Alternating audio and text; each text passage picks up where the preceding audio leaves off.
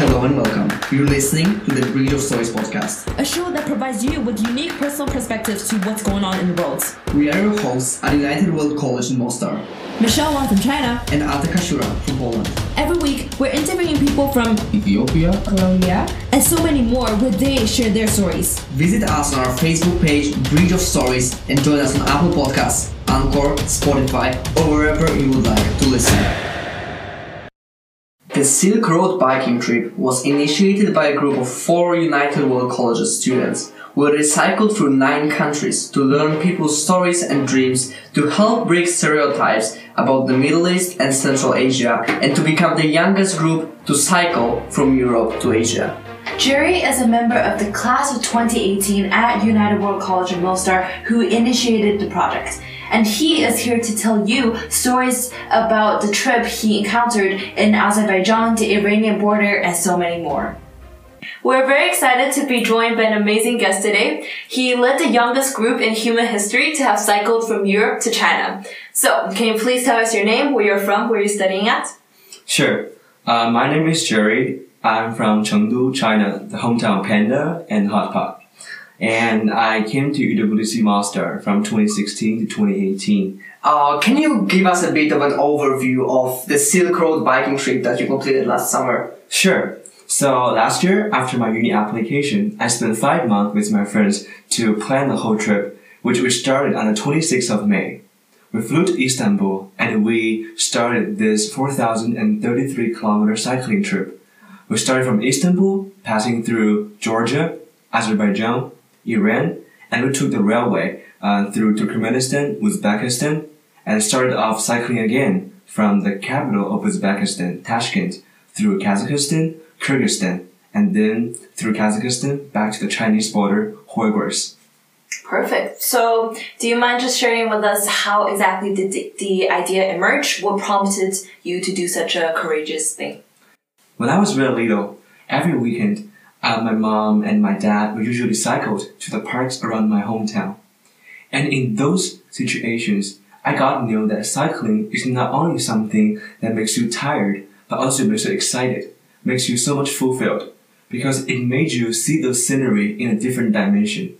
You see those flowers, you see those grass, you see those people in the park, because you put so much effort in cycling. And that made me motivated to see a bigger world with this way of traveling. So my goal for a long time was, after my high school graduation in China, in Chengdu, my dream was to cycle from Chengdu to the capital of Tibet, which is Lhasa, to use cycling as a way to see the local people, to live in their house, to know how they live their life. But later on, I got a chance to study at United World College in Mostar, a place in the center of the Balkan. So it's a little bit hard to organize the trip from Chengdu to Tibet anymore. But one day I was thinking, Jerry, if I cannot do that trip, why can't I do a bigger one? So that's where I had the idea to cycle from where I study to my home, which is from Europe to China. And how did you compile your team? Because you were a member of a bigger group. Who are those people? How did you find them? Sure. So I initiated the whole program. And the first person who want to join me is a friend of mine at UWC Mostar. Her name is Magdalena from Germany. We cycled last year as well. In 2017 summer, where we cycled from Bosnia to Albania. And the other 2 friends, both of them are from UWC Mahindra in the same year with me. I knew them through one of my friends from Mahindra, which shared an email about the trip to them. So they applied and they joined us in the end. The first is a Syrian guy called Rakden, and the other is an Indian guy called Keshav. Yeah. Perfect. So we've actually heard amazing stories from your updates and everything. If you have to choose one of the most memorable ones to share with the Bridge of Stories podcast audience, which ones would they be? Sure. There are many stories happening in the trip. Some are very risky, very adventurous, very unexpected. And one of the most unforgettable memory of mine was in a country called Azerbaijan. The name of the country in ancient Persian means the land of fire. There's a lot of volcanoes there, but also because it's so hot as fire. So one day, We're following the road, which is very flat, very easy. We cycled from 8 until 12. And then, suddenly, the road became very bumpy. There are so many stones, there are so many, bumps. Everything became slower. So usually we do 22 kilometers per hour, but there we only did 6. And then the sun climbed up, and the temperature rose from 35 to 40, 45 to 50. Wow. And under the big sun, and above those very bumpy stones, we are trekking and trekking. And then, after entirely 2 hours, we had no more water. We lost the 6 liters of water because we were so tired. And that was the time when we thought we have to hitchhike, because if we continued, we might be dehydrated. But this road was so remote that there aren't so many cars passing by. After 10 minutes, the first truck came. They stopped for us, but what happened is the driver of the car, he just waved down the window, and then he took out his phone and he took a selfie with us while he was in the cabin. And then he waved up his window and he drove away. And at that time, I said "Vaffanculo," which is, F F*** K in Italian. At that time, we were both physically and mentally destroyed. The second car, after 10 more minutes, he even didn't stop for us. He just drove away. And then, 2 guys, a Syrian and a Chinese, in the middle of nowhere in a country which is very unknown. We're almost, we're in a huge depression. But 5 more minutes passed, and then there was a third car came. The driver, he stopped for us, and he came down. And then me, as a student from Bosnia, I used my broken Bosnian to say who we are and what we're doing, because Bosnian is similar to Russian, which he speaks. So what happened is, he listened to us, and he went back to his cabin and talked to his friends in the cabin. But later on, those 2 guys, they noted. So Rakden, my friend, and me, we think, okay, maybe we're gonna have to wait for 1 more car. But this guy, he turned back. He came to us. He said, yes. When I heard that, I don't know how I would feel, as 2 camels in the middle of the desert, because what around that there are no trees at all. That's why we cannot rest. So we followed him. But when he opened the back of his car, we were astonished. It's not a car for cargo. It's not a car for human. It is a car for the cattle. When we opened that, what we smell is something I can never forget in my life. The smell of the poops. But more interestingly, we have no choice. We went into the car, and he opened and he closed the door. And Rakden and I were just like 2 cattle, We have no other choices but to stay in the car, and then until next destination. But nevertheless, we feel very happy, because in those places, in a country which the people there, they don't share the same language, they don't share the same culture, they don't share the same religion, but what we share together is humanity.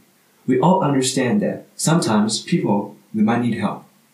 So in the case that we can provide the help, it is our pleasure to give that help to the people. And stories like this happen in many parts of the trip, and let me believe more in the power of humanity, in the power of understanding the people and helping them. That's really beautiful. That's really beautiful. Did you happen to encounter any dangerous or risky situations throughout the trip? Yeah. So there are many dangers as well. One of them is the high temperature. And to be honest, the thing that I'm most scared in the whole trip happened in one type of the occasions, which were the tunnels. So when you're driving a car, tunnel is pretty easy, right? One way straight, like nothing to care about. But when you're cycling, it's a totally different picture. It's like a hell. Because sometimes it's not very bright, it's very dark, and sometimes there's only one line, which means if the driver of the car didn't pay so much attention, they might just, crash at you. And they might even not notice that because, for them, it might be just like maybe some stones and they just passed away. For me, when I was cycling, I feel very scared because if I die in a tunnel, nobody will know that I died there. And every time when the big truck just came, from the very end of the tunnel, it felt like a monster. It felt like a huge monster just coming to you, trying to eat you. And one time it was in Istanbul where we encountered a 4,500 meter tunnel, and every second of that just makes me so scared. But that being said, I was so lucky and those drivers are so nice and careful that I didn't end my life in the tunnels. But I would say that is one of the most risky and dangerous part of the whole trip. So are there any other stories that you want to share that, were really valuable during the trip? Sure. Actually, there's also one more which I've never expected. So that was in a town called, I think it's called Sarab or something like that. But it's in the border between Iran and Turkmenistan. And at that time, I only have literally $1 in my pocket because I need to give because Iran is a country which doesn't have Western bank. We cannot use Visa card or MasterCard, and I give some cash to my Syrian friend to go back home and to pay back the previous expenses. So after arriving at the border, I only have $1 in my pocket. But you know what? I had many plan Bs. I thought I could find there was a shop in the town which accepts illegally, the PayPal. So I can use my PayPal to get some cash. But unfortunately, it was closed. And then I thought, China is a big country. There are Chinese tourists in the town. So I was in the town. I was trying to find the Chinese tourists in the town called Mashhad. But then after 2 days, I didn't see any single Chinese. And I was wondering, where are those people? Where are my people? We're a country of 1.4 billion people, but nobody was there at the time. I'm joking, but... And then I thought, on the train to the border, there might be some, maybe some foreign, tourists who I can give them money by PayPal, or I can transfer money by bank and can give me some cash. But none of them worked. So I came to the border literally with only $1 in my pocket, but I need $14 to pass the border as an entry tax. So I was trying at the beginning, in the first trial, I tried not to speak any English. I was trying to go through the border without paying the money, and as I expected, it doesn't work. So I went back to the waiting room before the border. I opened my bag on my bike, I was trying to find if I was so smart before that I put some money, in any of the bag. I opened one bag, two bags, and then I found some money. I found 30 km, which is the Bosnian cash. I feel so happy because that means 15 euro is more than $14. So I went to the border, felt very confident. I gave the money to the police. And then after 3 minutes, he looked at every single corner of the money. He said, no. I say, actually, I think it's fair enough because nobody knows what Bosnian is, right? and then I went back again, but not smiling because, at that time, I don't know what I can do. I heard that, Turkmenistan was a country, they're like North Korea, people there, they might be, I was stereotyping, and they might be very unfriendly, they might be a little bit aggressive and things like that. They'll not help me. And if I don't pass the border, I'll be at the border which they kick me out. And if they kick me out, it will be the center of the desert. I cannot sleep anywhere else. When I was sitting alone at the corner of the room, suddenly, a woman, a Turkmenistan woman, she patted my shoulder. I turned around, and then she said in Russian what happened. So, I showed her 14 with my fingers and an empty pocket.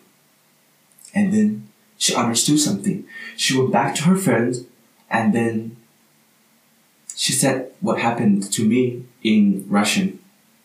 And suddenly, those women, they just took out their wallet and they gave $1 and $1 and $1 to the woman. Those dollars, they're very old, many folded. So the $14 became so high, became so tall. And then the woman, she came back to me. She gave me the money. I never thought I'll get money like this. And I talked to her that, can you give me your your bank account number? She said, no, just go to the border. So she pushed me to the border, and I went back to the police. And he was so surprised. Like, how can I get so much money in a short amount of time? I pointed this woman, and then he gave me the stamp, which I felt so happy because those stamp, they stand for the kindness of those women. But how can I just live like that? As I went back to the waiting room, I opened my bag. There were a box of food from Azerbaijan, from Iran, and I told this woman that, please take some, thank you so much. But they only symbolically took a little bit of them, and they closed the box for me. And they said, man, this is for a trip in Turkmenistan. Welcome. So I don't know what to say at that time, but just feel a little bit kind of, wet in my, around my eyes. I never thought people like that, in that country, they might help me in that way. I knew that all the stereotypes, they were only stereotypes. Until we know the people, until we talk to them, until we interact with them, we cannot judge people just by the stereotypes. So this kind of, goes back to the previous story. We might have similar background.